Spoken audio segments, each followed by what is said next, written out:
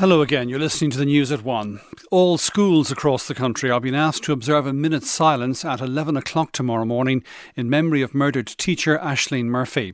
The call is being supported by all of the teaching unions and will coincide with the 23-year-old's funeral mass, which takes place in the morning at her local church.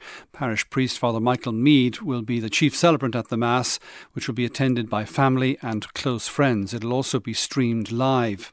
Meanwhile, the investigation into the young woman's murder is continuing this lunchtime. For the very latest, we can talk now to our crime correspondent, Paul Reynolds. Paul, I suppose the first point maybe here is that it still seems as though Gardaí don't have any obvious motive for this killing.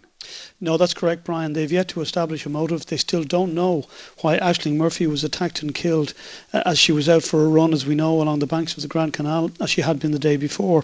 The Gardaí believe she was the victim of a random attack by a lone male, but they don't know why that attack was carried out. They say they're keeping an open mind, and obviously they're looking at all possible motives, including robbery or perhaps a sexual motive. But they have also said they don't believe that Ashling knew her killer.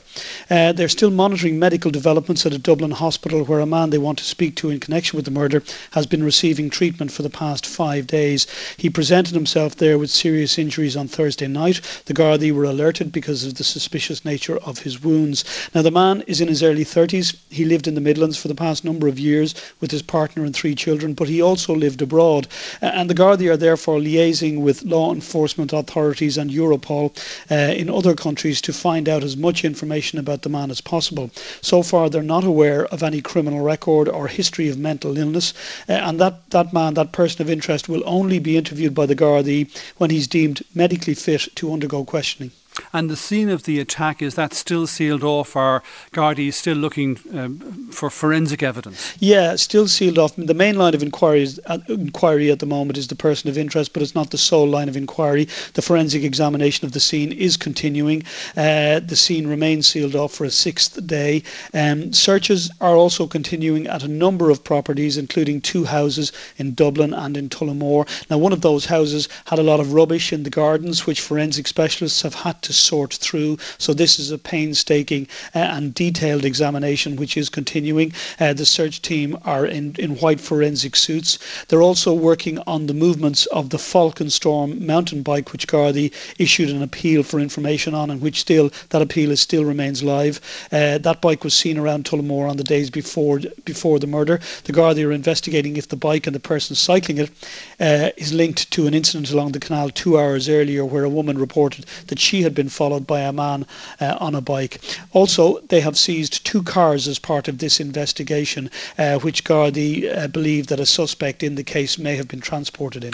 And just, Paul, a point of clarification here. That bike that you mentioned, and people will have seen perhaps the photographs that were released of that, are those photographs of the actual bike that the Gardaí have in their possession, or is it one like that they're looking for information about?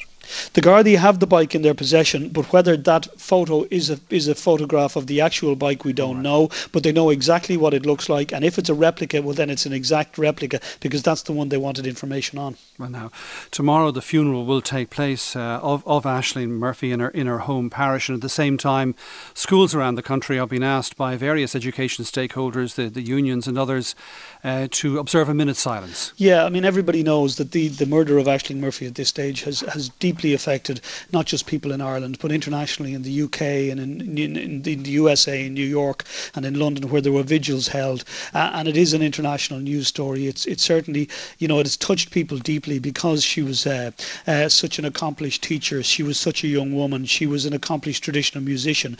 She was a top-class GAA player for her local club. And she is spoken about with only love and reverence.